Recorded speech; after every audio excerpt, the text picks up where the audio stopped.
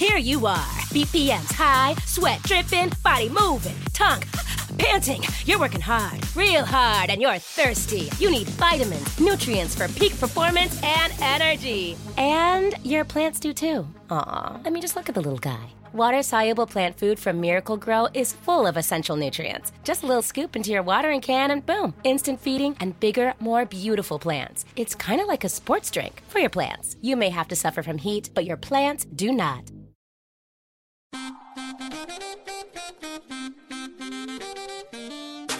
And we're back with another week of Keep It with my Oscar-nominated guests, Kara Brown, writer for Jezebel, writer of I, Tonya, and Louis Virtel, Yes.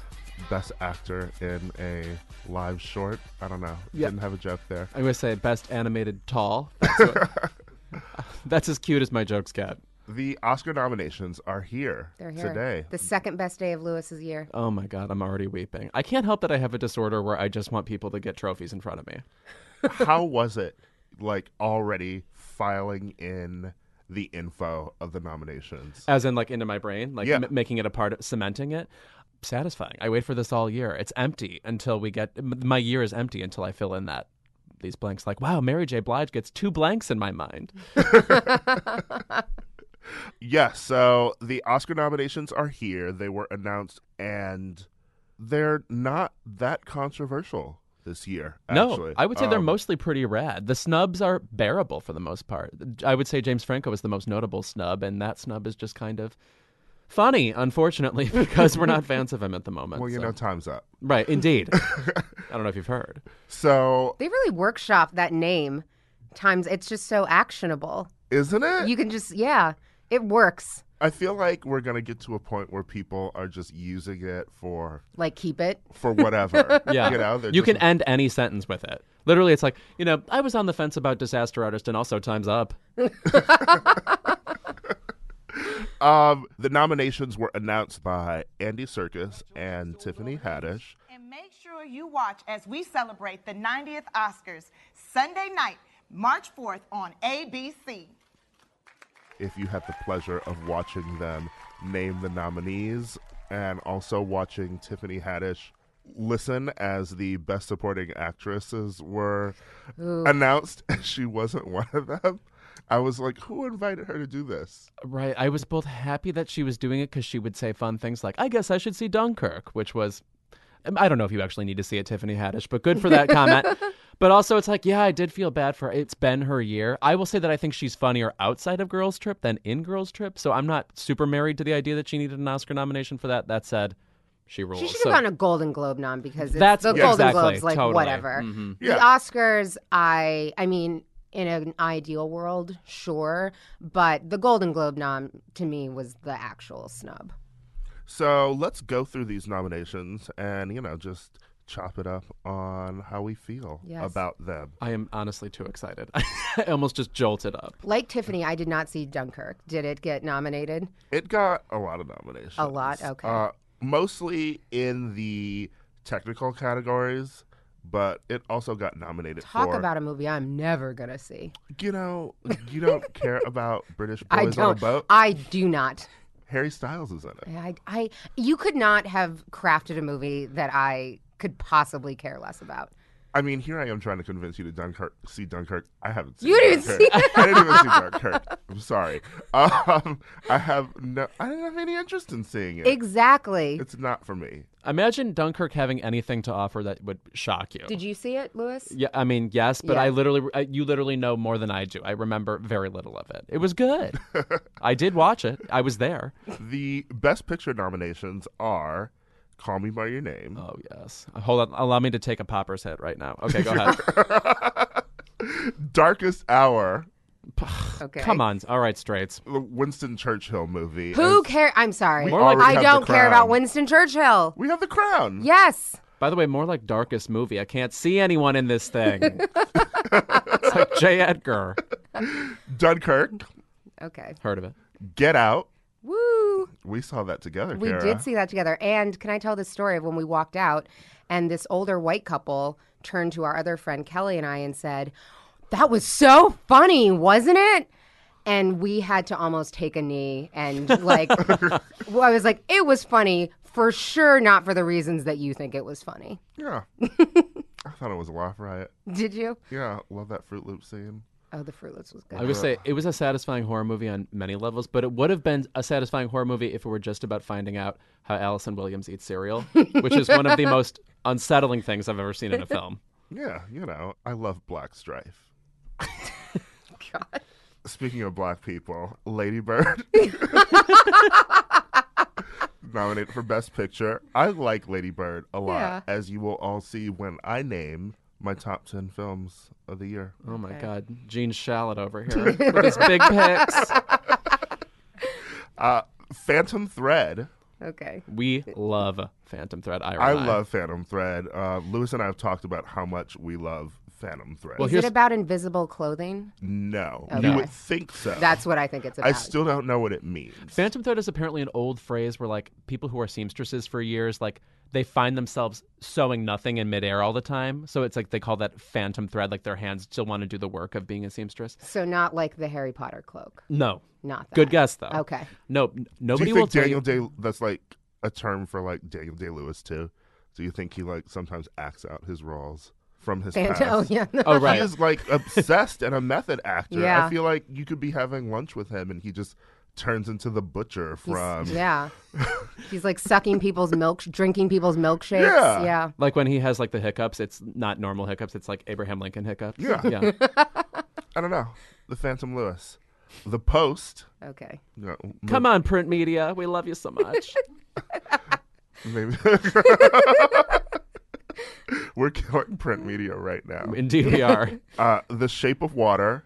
Okay. You know what? Apparently some people are into sea monsters, and this is not a shame-based podcast, so we're going to let it slide. This was one of the only movies that I was concerned that I hadn't seen, so I watched it last night. How do you feel? No. I would say it's too predictable. I think it's goofy too. By the way, It's about a mute woman who wants to fuck a fish. totally. And by the way, And then there's like happy gay character wandering around, and Octavia Spencer once again playing a domestic worker. I don't have time for it. Octavia read that script once. She's like, I will actually do this while sleepwalking. So look forward to that. Also about that movie, I will say the one thing that's impressive about it is that it cost $20 million. It looks like it cost about $100 million. And just like, wow, you made an entire great looking movie on Megyn Kelly's salary. So that's really exciting. And the final Best Picture nomination was something about Three Billboards. Moving on, the lead actor category was Timothée Chalamet for Call Me By Your Name, Daniel Day-Lewis, Daniel Kaluuya from Get Out, Gary Oldman, and Denzel Washington. Which what? What? I don't think anybody has seen Roman J. Israel. You know what? I bet Denzel Washington is pissed that he even got nominated because he's like, ah, shit. Now I got to put on a tux. He's got to do this whole song and dance. He was like, he's forgotten he made that movie. There's no way he wants to go to the Oscars and sit there and lose. Roman J. Israel is like a film title that sounds like it was improvised on the spot. Just like, what we got? Roman J. It's like an improv name. I'm very excited for Daniel from Get Out. I'm excited for him. Yeah. I did not think he was going to get nominated. So that was the happy surprise for everyone else was like, okay, knew that was coming. He was the happy surprise. I can't believe you said the words Timothée Chalamet without fluttering your beautiful eyelashes. He inspires me to be my most sun-kissed and charmed. The Oscar announcer read at like 5 a.m. this morning. My eyelids are not fluttering today. Lead actress was Sally Hawkins, the aforementioned mute who wants to fuck a fish. Frances McDormand for, I don't know, some movie. Margot Robbie for I, Tonya. Saoirse Ronan for Lady Bird. And Meryl Streep for The Post. Meryl also, I feel like, is pissed that she has to show up. Yeah, because nobody else from The Post got nominated. No, she's going to be at her own table again. Yeah. She's like, do I have to meet Lucas Hedges? Like, I'm not sure I'm into it. I invited the journalists from The Post to sit with me at this dinner because time's up. Supporting actor had a few surprises. The Call Me By Your Name boys were Armie Hammer and then Michael Stuhlbarg were not nominated. Stonewall 2, Take It to the Streets. But Willem Dafoe was nominated for The Florida Project. Woody Harrelson and Sam Rockwell were nominated for, I don't know, some movie about billboards. Richard Jenkins was nominated for The Shape of Water. I thought he was really fabulous. I wouldn't mind if he won. He was good. Yeah. And Christopher Plummer was nominated for All the Money in the World. No, which is okay. Ira's favorite movie. First of all, I enjoyed the movie. It's not my favorite movie. I love Michelle Williams in it. I And she also wasn't do. even nominated. It's zany. Also, he in that movie, the only notable thing is that he's playing a famous person. He doesn't really even get a moment. We're just commemorating that, well, can you believe he stepped in for that Predator and did a good job? There's that moment where he has to pick up newspapers that were sent to him with his grandson's kidnapping on it, and they fly around him in the wind. I thought it was very majestic. If I had to But pick a that scene, wasn't him. That was the people who threw the papers down. How much acting was he doing in that moment? Yeah, the wind was more compelling in that scene than he was. Okay, well, you know what? I thought Willem Dafoe was actually very good in The Florida Project, a movie that I don't love, but John Lovett will cause a scene if anyone trashes The Florida Project Oh, wow. in his presence. So we're going to move on from that movie. Don't Frances McDormand and Willem Dafoe look like they could play each other really well? Like one sometimes wears glasses. You know. Do you want to update a Big Business? Yeah. Ooh, now you're speaking my language. Oh, yes. And then Michael Stuhlbarg was not nominated. And this is where I got angry. Yeah, did you? Yeah, you know, like Tiffany Haddish, sure, but a white man was snubbed, and I have something to say.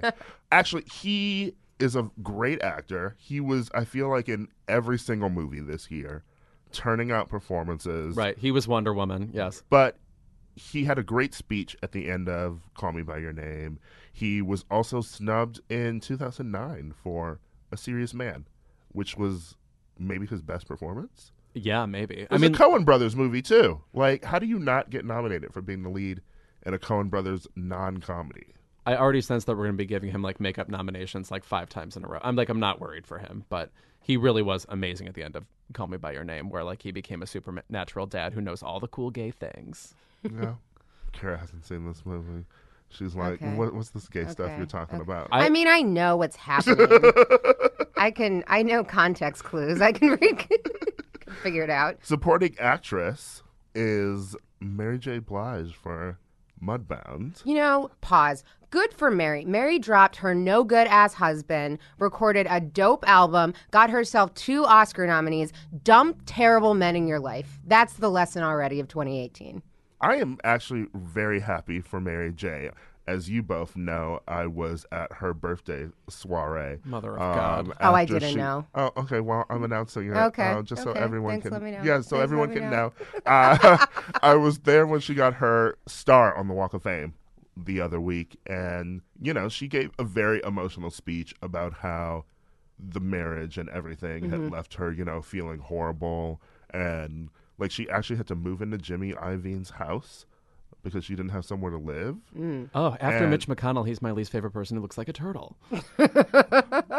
Okay, well, he gave Mary J a house, so That's why I said second worst. Jesus. Yeah, give Yertle some respect. And she just talked about how when Dee Reese approached her to be, act in a film, she opened up new possibilities of her career. And I think I saw that she's the first black actress to be nominated for an Oscar in a movie that was directed by a black woman, Yes. which is sad. Well, but black women didn't technically exist in Hollywood until Oh, yeah. Taraji P. Henson True. played one. yes. Also, for her to get an Oscar nomination when I believe her most famous film credit to date was Rock of Ages, which I believe was the most abominable noun of that year, let alone movie, is pretty awesome. She's great. She also is the first person to be nominated for an acting award and for Best Original Song. In the same year. Yeah, in the same year. That is why I old. Barbra Streisand couldn't do that. But trust me, I tweeted about it and the internet went aflame. That's right. They were like, some people were like, first of all, Barbra Streisand would never be supporting. You ever see Meet the Fockers, idiot? I'll tell you what Barbara will do. Everybody loves a check. There's also some other people who are nominated, but they're not Mary J. Blige. So Shout out to Leslie Manville and Phantom Thread, who sits on the sidelines with her clipboard looking at her overbearing genius brother and then swoops in to be like, by the way, I could kick your ass if I wanted to. So I'm all for women being fierce in that regard. Renee Russo in Nightcrawler, one of those performances. Also, Renee Russo was great in Nightcrawler.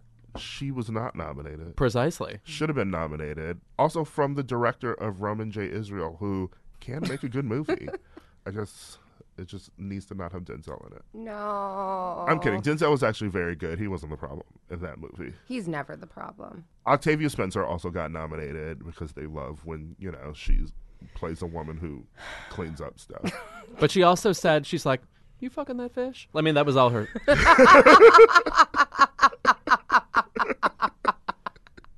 And she was like, okay. She did not have one problem with it. She didn't. She really did not. It was sort of like a thing where it was like the gay and the black woman in the movie were like, well, your diversity is fish fucking, so we're okay with that. It was a very silly movie. Laurie Metcalf was nominated for Scream 2. Exactly. Lifetime Achievement Award for Scream 2. And Allison Janney was nominated for I, Tonya. She's probably going to be the winner. I wouldn't mind that. Just because I like her. Yeah, no, she's... by the way, Allison Janney has been in, like, every movie for 30 years. I mean, if you look down her credits, I mean, American Beauty, Wolf, like, tons of movies you forget she was in. So for this to be her first nomination is, like, seriously amazing and good for her. I wish I liked the movie more, but, I'm happy. It happens. Director, it's the last one we can really talk about, is Christopher Nolan for Dunkirk, Jordan Peele for Get Out, Woo. Greta Gerwig for Lady Bird, Okay. Paul Thomas Anderson for Phantom Thread. That is a shocking nomination. No one expected that, and it is really well directed. Again, this movie is like Rebecca, which you should see, meets the September issue, which you should also see. Ooh, the September issue's so good. I'm gay. I've seen both of these. I know. Yeah. I know who you are here, All right. honey. Alfred Hitchcock is also my secret great-grandfather. Oh. Is that so? No. And Guillermo del Toro for the Fish movie. Okay. They did nominate Martin McDonagh for 3 Billboards. So I think its moment is over. That also makes me think lots of people are having conversations like, is it possible this movie is stupid? Yes. There was a critic, I'm not going to name any names, who was like, I find it peculiar that there's all this, how this movie went from, being the awards favorite to being hated, in under a month. And someone responded to him, some people have posited that, the people who saw it at Sundance were largely white. And then when other critics saw it, they noticed some racial blind spots in the movie. Yeah. And he responded, that would imply that every white critic is dumb. I'm like, well, you may have a point. That was like the Birth of a Nation when everyone was like, this movie's incredible. And then like 3 black people saw it and they were like, hold up. Right. It's literally because that almost movie like was terrible. The Birth of a Nation was trash, having nothing to do with Nate any Parker of his and stuff. his Yeah, it was just rape allegations and his trial. Seeing the movie was painful because it was a horrible movie. Right. Horribly written. I mean, the ending with that angel, directed. Yeah. It was crazy. I can't put myself in the headspace of a Sundance critic because they routinely throw like their bodies on movies that like you immediately forget about. I don't know what that compulsion is to try to predict what Oscar season is, but like what happened to Me, Earl, and the Dying Girl? The answer is it died, girl. Yeah, it's the fact of seeing movies all the way in January, and you're also seeing them in this cluster of like 2 weeks. You're seeing like 2-3 movies a day, and you're jumbling all your thoughts together, and then you're like, these are the movies that everyone needs to care about. I feel like they just want sort of a sense of we're going to guide the eventual season later in the year, which never seems to work. And I will say, thank God they are catching 3 Billboards now before it does Crash Part 2 on us again. Because, like, Crash to me was such a shock. And then it took everyone like a year to be like, dear God, that movie was so bad. And at least now people are realizing it just a little, still took a little too long, but a little before. I think when they make fun of Peter Dinklage's size 75 times in 3 billboards, it's really woke. They really found a cool angle on it. This year, when The Darkest Hour wins, it will just be another year where a boring movie about a historical figure wins. What is it? What's Winston? It's just like him yelling at people. Yeah. The King's Other speech. Yeah. Listen, maybe, just maybe, when Gary Oldman and The Darkest Hour go to accept their awards, Uma Thurman will descend from the rafters and finally spill the tea on her ex-husband. She's been waiting. She has been waiting. And That interview she gave where she just was so angry she couldn't even form words. Yeah, Uma has been waiting, and you know what? Time's up. Indeed. Can I do a quick performance of Uma saying, "I'm angry"? I'm angry? Thank you. So we're back with the first annual Keep It Top 10. This isn't really a thing. I just never really wrote about my top 10 movies of the year. So I decided, why not do it? So now we get it in real time. We get to be you your get- notes app? You get it in real time. I just want to hear your thoughts and finally share them with the world, because why tweet them out when I could say them here and make everybody listen to them? I would much rather prefer to say you're wrong to your face. So this is much more pleasurable to me. I know you would. So my number 10 movie is The Square.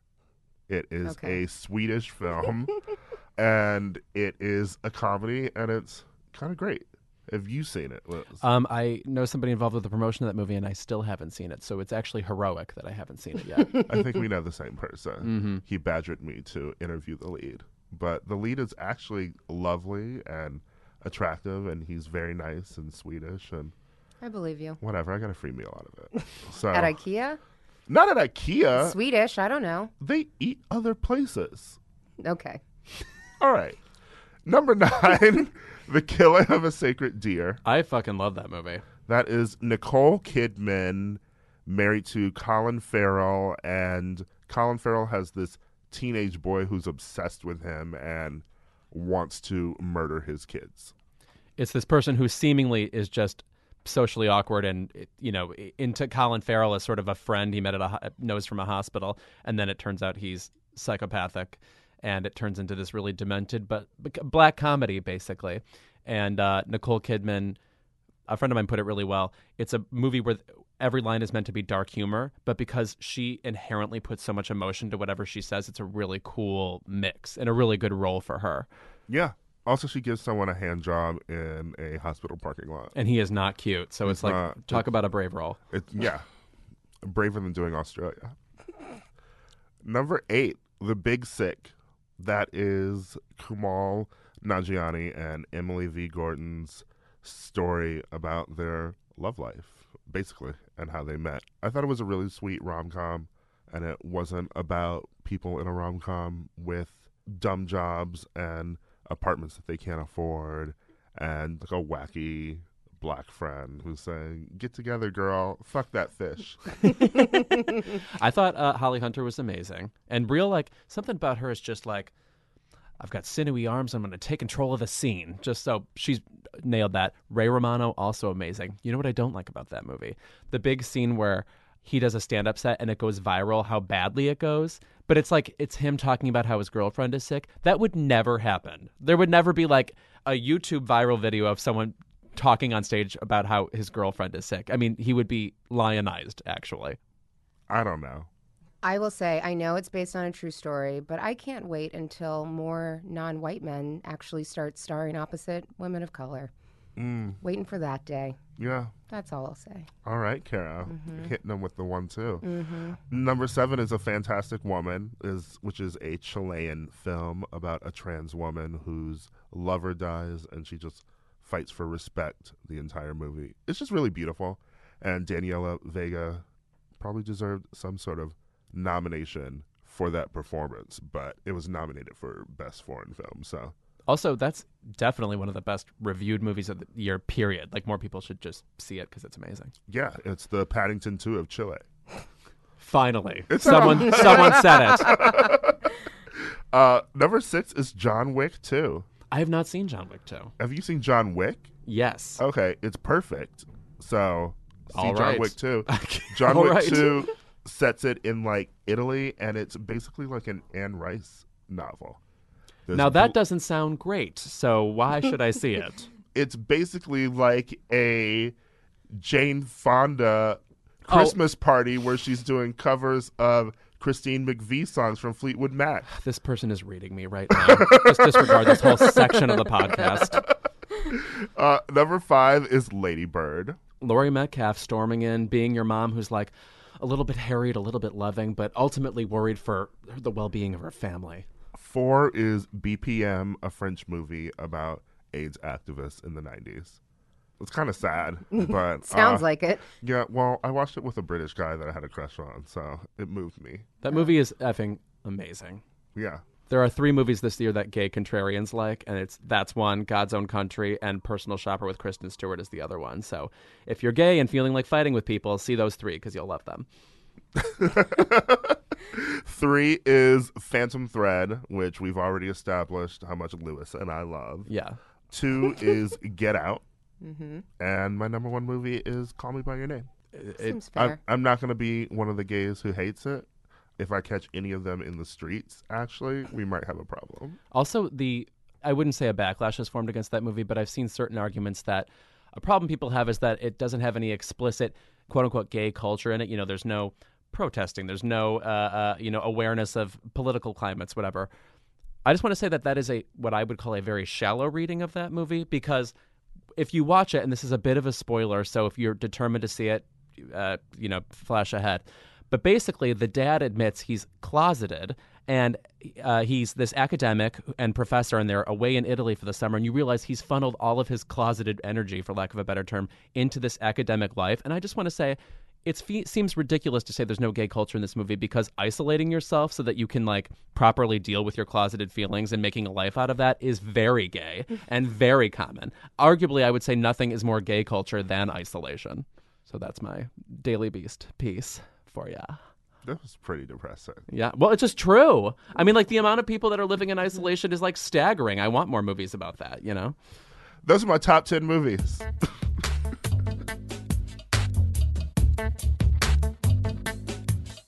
So Monique, a comedian and a Oscar winner for Precious, based on the novel Push by Sapphire, recently put Netflix on blast for lowballing her when they were negotiating her doing a comedy special.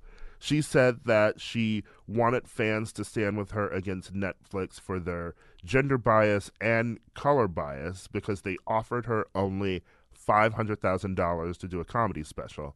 And she pointed out that Amy Schumer was offered $11 million, Dave Chappelle and Chris Rock $20 million.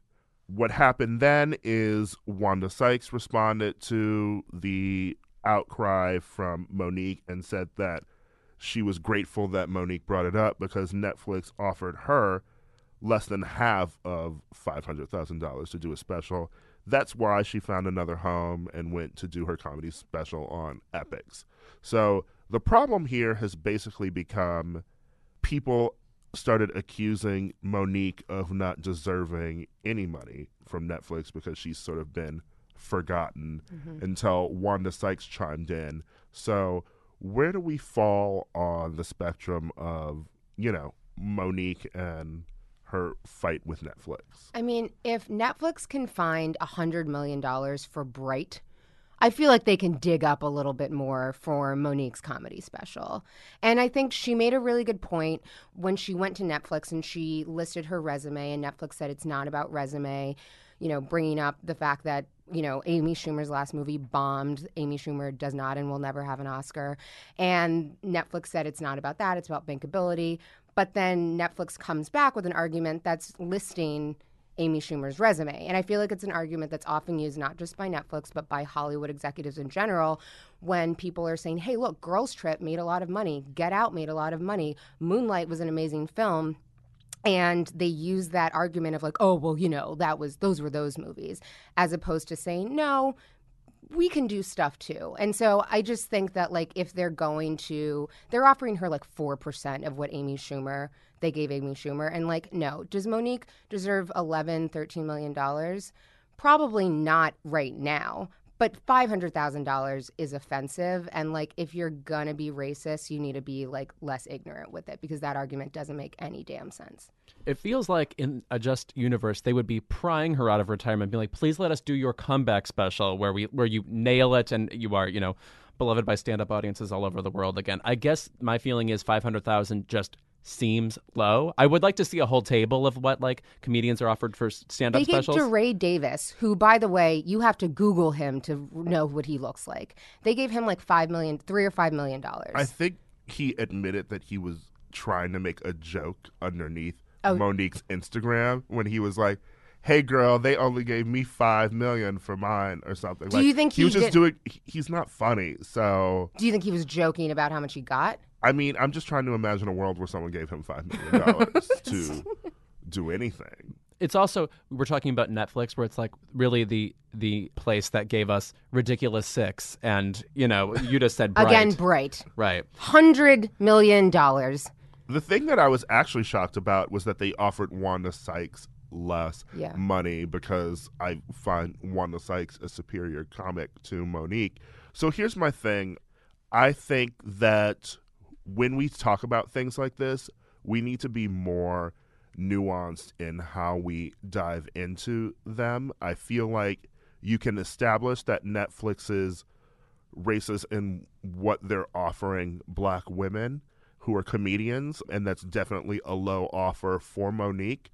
But you can also admit that Monique is an awful person. Like Monique was out here dragging Oprah, calling her a coon. She was saying all sorts of crazy shit about Lee Daniels. And going back to, the Oscar situation, when she was nominated for Precious, she made a big to-do about how she didn't want to have to do the whole process to win an Oscar, but she still ended up going. And I think that with Monique, there's always a lot of drama that she's creating, that obviously a lot of this is because of the things that we do to Black women in the media, but I think that it's also just because she's an awful person. She's messy. Because, Lee Daniels is messy too, but you really were popping off on him and talking about emails and stuff, and I'm just like, you're being messy in public and it's making your point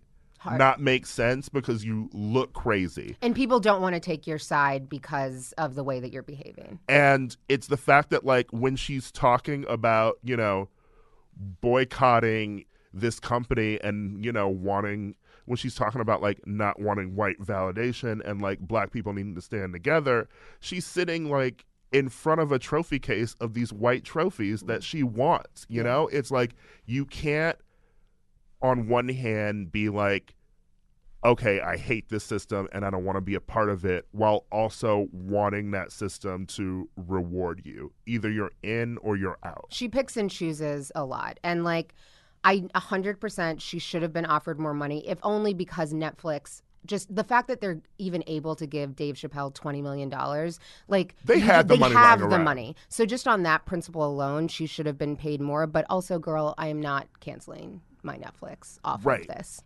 It's a big ask for someone who has not shown up or even really not to be you have to be out there with Time's Up, but she has not even really been vocal about other things that have been happening, at least as far as I've seen. So I'm this is a big ask now just because you're slighted. There's also something kind of strange about why she would pick Amy Schumer as her main competition. It's like her or not. And I hate even saying that because Amy Schumer is a sensation, but she at some point in the past couple of years was the biggest stand-up on the planet.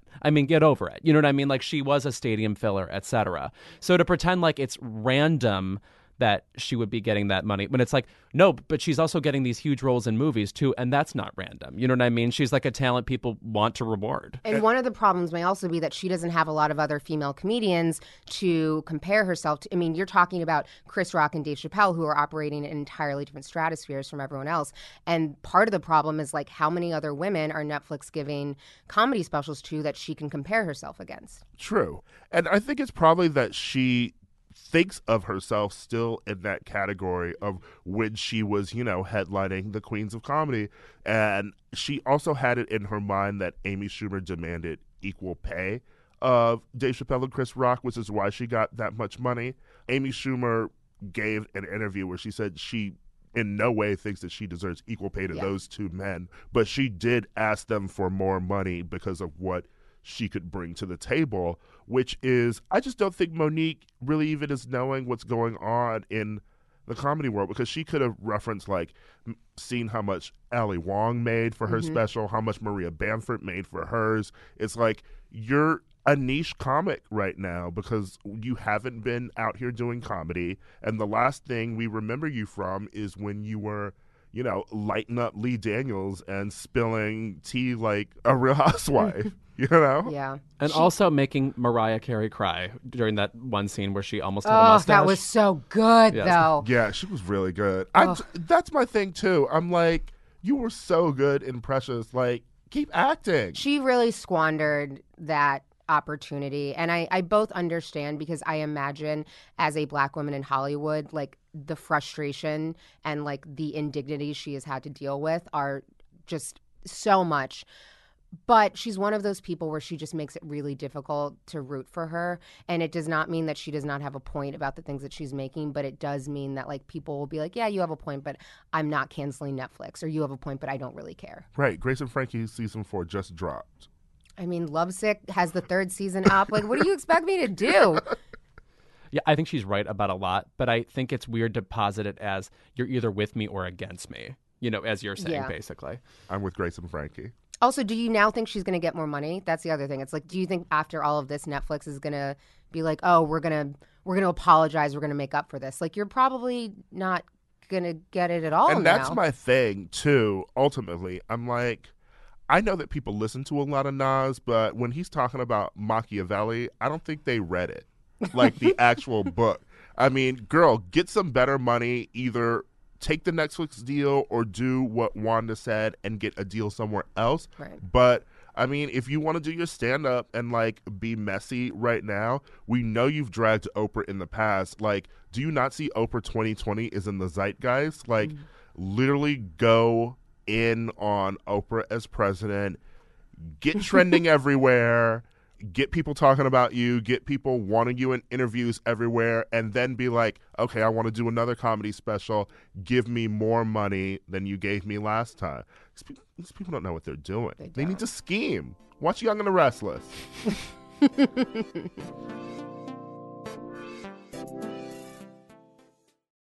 Keep It is brought to you by Barefoot Dreams.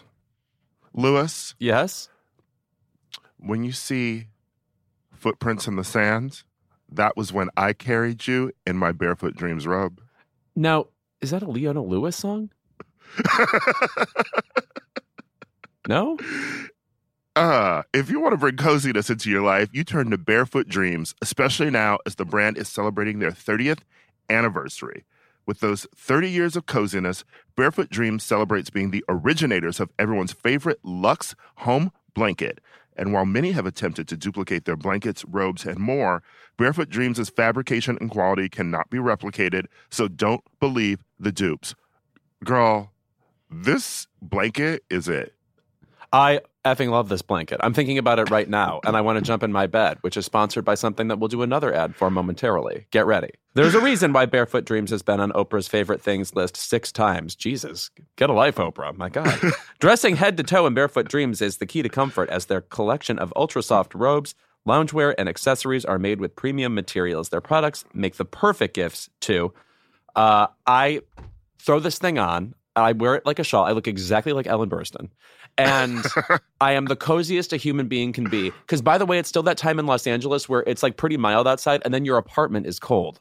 I can't explain it. I don't know things like basic science. For Keep It listeners, you can get 15% off your first purchase at barefootdreams.com with the code KEEPIT15. Don't miss out on Barefoot Dreams soft, soothing fabrics that will bring luxury to your life. Black Stories, Black Truths is a celebration of Blackness from NPR and how I live my life every day. Oh, I'm glad to bear witness to it.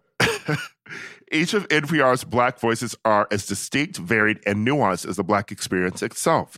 In the Black Stories, Black Truths collection, you'll hear stories of joy, resilience, empowerment, and creating world-shifting things out of a struggle. It sounds like you at Coachella. I'm already tuned in. Every episode is a living account about what it means to be Black today, told from a unique Black perspective. From Bobby Shmurda to The Wire, Michelle Obama to reparations, there's no limit to the range of Black stories, Black truths. Black perspectives haven't always been centered in the telling of America's story. Now they are the story. In NPR's Black Stories, Black Truths, you'll find a collection of some of NPR's best podcast episodes celebrating the Black experience. Hear a feed of episodes from across NPR's podcasts that center Black voices. It's NPR Noir. Turn on NPR today and hear a range of voices as varied, nuanced, and Black as the country we reflect. Stories should never be about us without us. Doesn't the Black experience sound like a 3-disc Prince album we never got? Someone check the vault, please. Listen now to Black Stories, Black Truths from NPR wherever you get your podcasts. Look around. You can find cars like these on AutoTrader, like that car right in your tail. Or if you're tailgating right now, all those cars doubling as kitchens and living rooms are on AutoTrader too. Are you working out and listening to this ad at the same time? Well, multitasking pro, cars like the ones in the gym parking lot are for sale on AutoTrader. New cars, used cars, electric cars, maybe even flying cars. Okay, no flying cars, but as soon as they get invented, they'll be on AutoTrader. Just you wait. AutoTrader.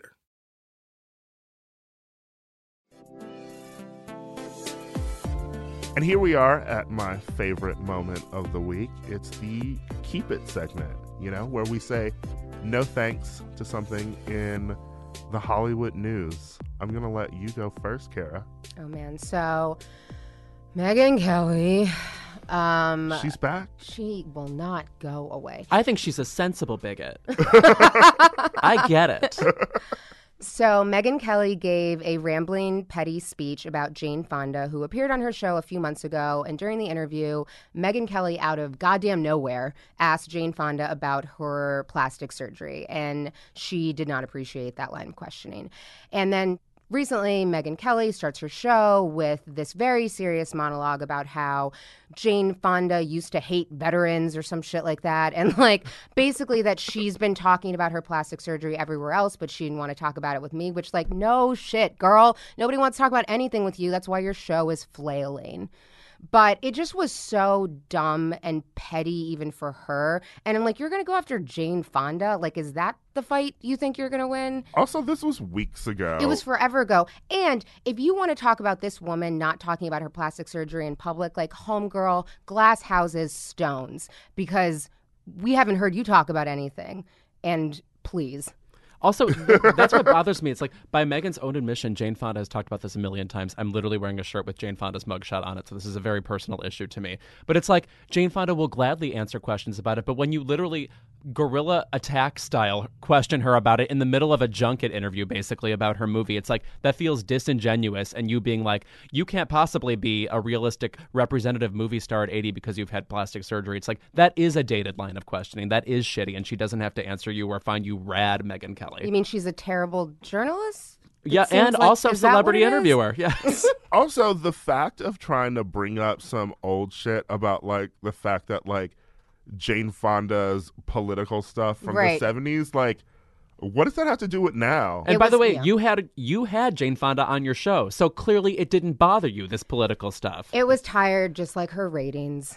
Lewis, what's your Keep It? I feel like the internet is very much into keeping it this week with this topic, and I apologize for repeating anything you may have already seen, but the Razzies, I can't believe the Razzies still exist. If you're not familiar, the Golden Raspberry Awards are what, honor the worst in movies every year. And it's just, I don't know if you've heard, but we actually built this other system for snarking on bad movies all the time, and it's called the internet. So we actually don't need this thing anymore. The Razzies came about in like the early 80s when people started getting, I would say, religious about the Oscars. I think that really crested then with things like Sally Field's speech and Meryl Streep coming into fame. You know, that's when the Oscar became like the Nobel Prize, which it kind of still is for some reason. You know what I mean? And I also, well, a couple of things. First of all, Jennifer Lawrence got nominated for Mother, and you would never, ever accuse her of being the problem with that movie. And it's so very kicking people when they're down. It's like no one would ever accuse Kim Basinger of being a saint in 50 Shades whatever, but you're like nominating her as if somehow like it's satisfying to say she's bad. It's like, look. She was nominated? Yes. She was great in 50 Shades. There was a point where she wanted to like ruin Dakota Johnson's life, so she dressed up as a waitress and snuck into the party and confronted her in the bathroom. It was like, you know, I used to fuck him before you. Kim Basinger was serving in that movie, so fuck the rest. Yeah, I'm extra angry. And I say that as somebody who thinks her Oscar win is one of the worst ever. Like, I should be on the, yes, let's continue to hate Kim Basinger, but it just feels needless and unfunny. The Razzies are not funny. Yeah. All right. My keep it is a little political. It's someone who was a top part of the Trump administration. They're really the reason why the government was working, and I think them leaving probably had something to do with the government shutting down. Omarosa. She signed on with the American Program Bureau so she can start giving $50,000 speeches over the next few months. She's going on a speaking tour. But the thing that made me say, keep it, was the head of the American Program Bureau told TMZ, since it's Black History Month and Women's History Month, I'm sure Omarosa will be in high demand as she has always been. Oh, girl. As both of those things. Are you kidding me? Who is asking for her? That person has never met a Black woman in their life, quite clearly, if that suggestion is even being hinted at. As much as I like saying the words Omarosa Manigault Stallworth, just to myself out loud in a mirror. Omarosa Manigault Newman now. Right. She's the Erica Kane of our time. Precisely. She offers nothing to society, and I need to not have her give speeches anywhere. High demand for Black History Month. Like, where? On Fox News talking about how Black people are ungrateful? Anyone who pays her money for speeches should be audited. Because you've got to be kidding me. Did I expose this story before? Years ago at the Television Critics, what is that called? TCA. Michael Clark Duncan, who was then alive, was the star of a TV show, and he was appearing on a panel.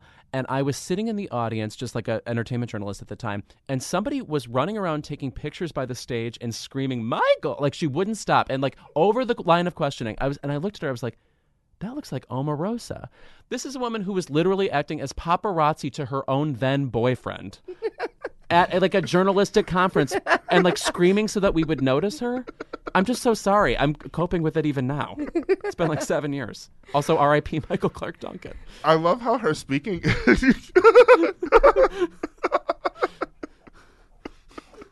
Louis, you sound like I'm not laughing. Yes.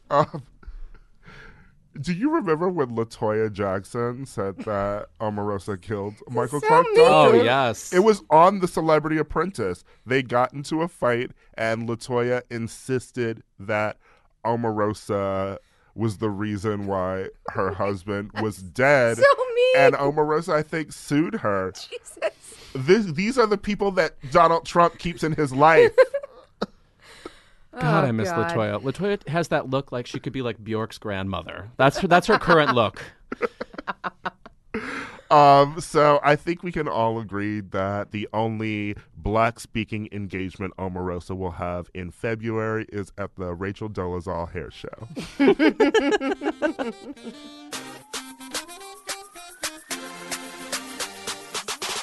Thank you, Kara and Louis, for joining me once again this week. I'm welcome. We'll see you next week. For some reason, the internet every week keeps saying, I hope they're coming back. And Guys, you have no idea how badly he wants to get rid of us, and you are keeping this going, so thank you. I'm clinging to the table. Lewis, tell people where they can find you. I'm sad to say you can find me on Twitter still, at Louis Vertel. And Kara? I chew him on Twitter and sometimes Instagram at Kara R. Brown. Yeah, follow me on Instagram, too, at King Ira. I'm getting a lot of, follows lately, and it's exciting me. I think I like Instagram now. Did you not before? I mean, I liked it, but, now I love it. Of course you do. I like validation. Yes. What a beautiful evolution. We're all terribly proud of you. All right, that's been Keep It. You two can go now.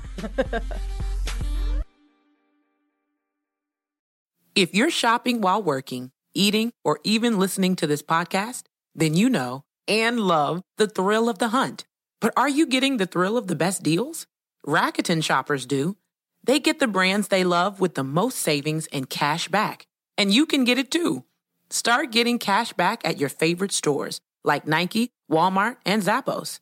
And even stack sales on top of cash back. It's easy to use, and you can get your cash back through PayPal or check.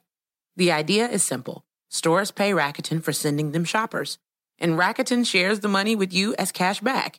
Download the free Rakuten app and never miss a deal. Or go to Rakuten.com to start getting the most bang for your buck. That's RAKUTEN. Whether you're a morning person or a bedtime procrastinator, everyone deserves a mattress that works for their style. And you'll find the best mattress for you at Ashley. The new Temper-Adapt collection at Ashley brings you one-of-a-kind body-conforming technology, making every sleep tailored to be your best. The collection also features cool-to-the-touch covers and motion absorption to help minimize sleep disruptions from partners, pets, or kids. Shop the all-new Temper-Adapt collection at Ashley, in-store or online at ashley.com. Ashley, for the love of home.